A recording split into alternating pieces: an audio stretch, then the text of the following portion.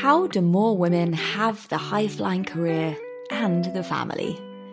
I'm in my prime and I have not worked this hard for the past 15 years to throw in the towel now. But with my biological clock off to the races, hello almost mid-30s, it poses the question, can we have the career and the kids? If so, how on earth do we navigate it all?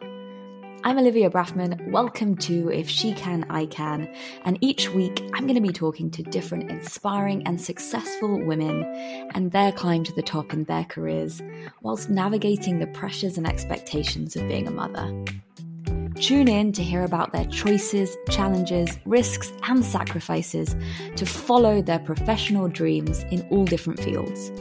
And if they had their time again, would they change anything? I am determined to help more women not be forced out of the workplace and instead storming into those C-suites and carving out their own dream paths by learning from the people who have done just that. Come on the journey with me, tune in each week and let's figure this out together.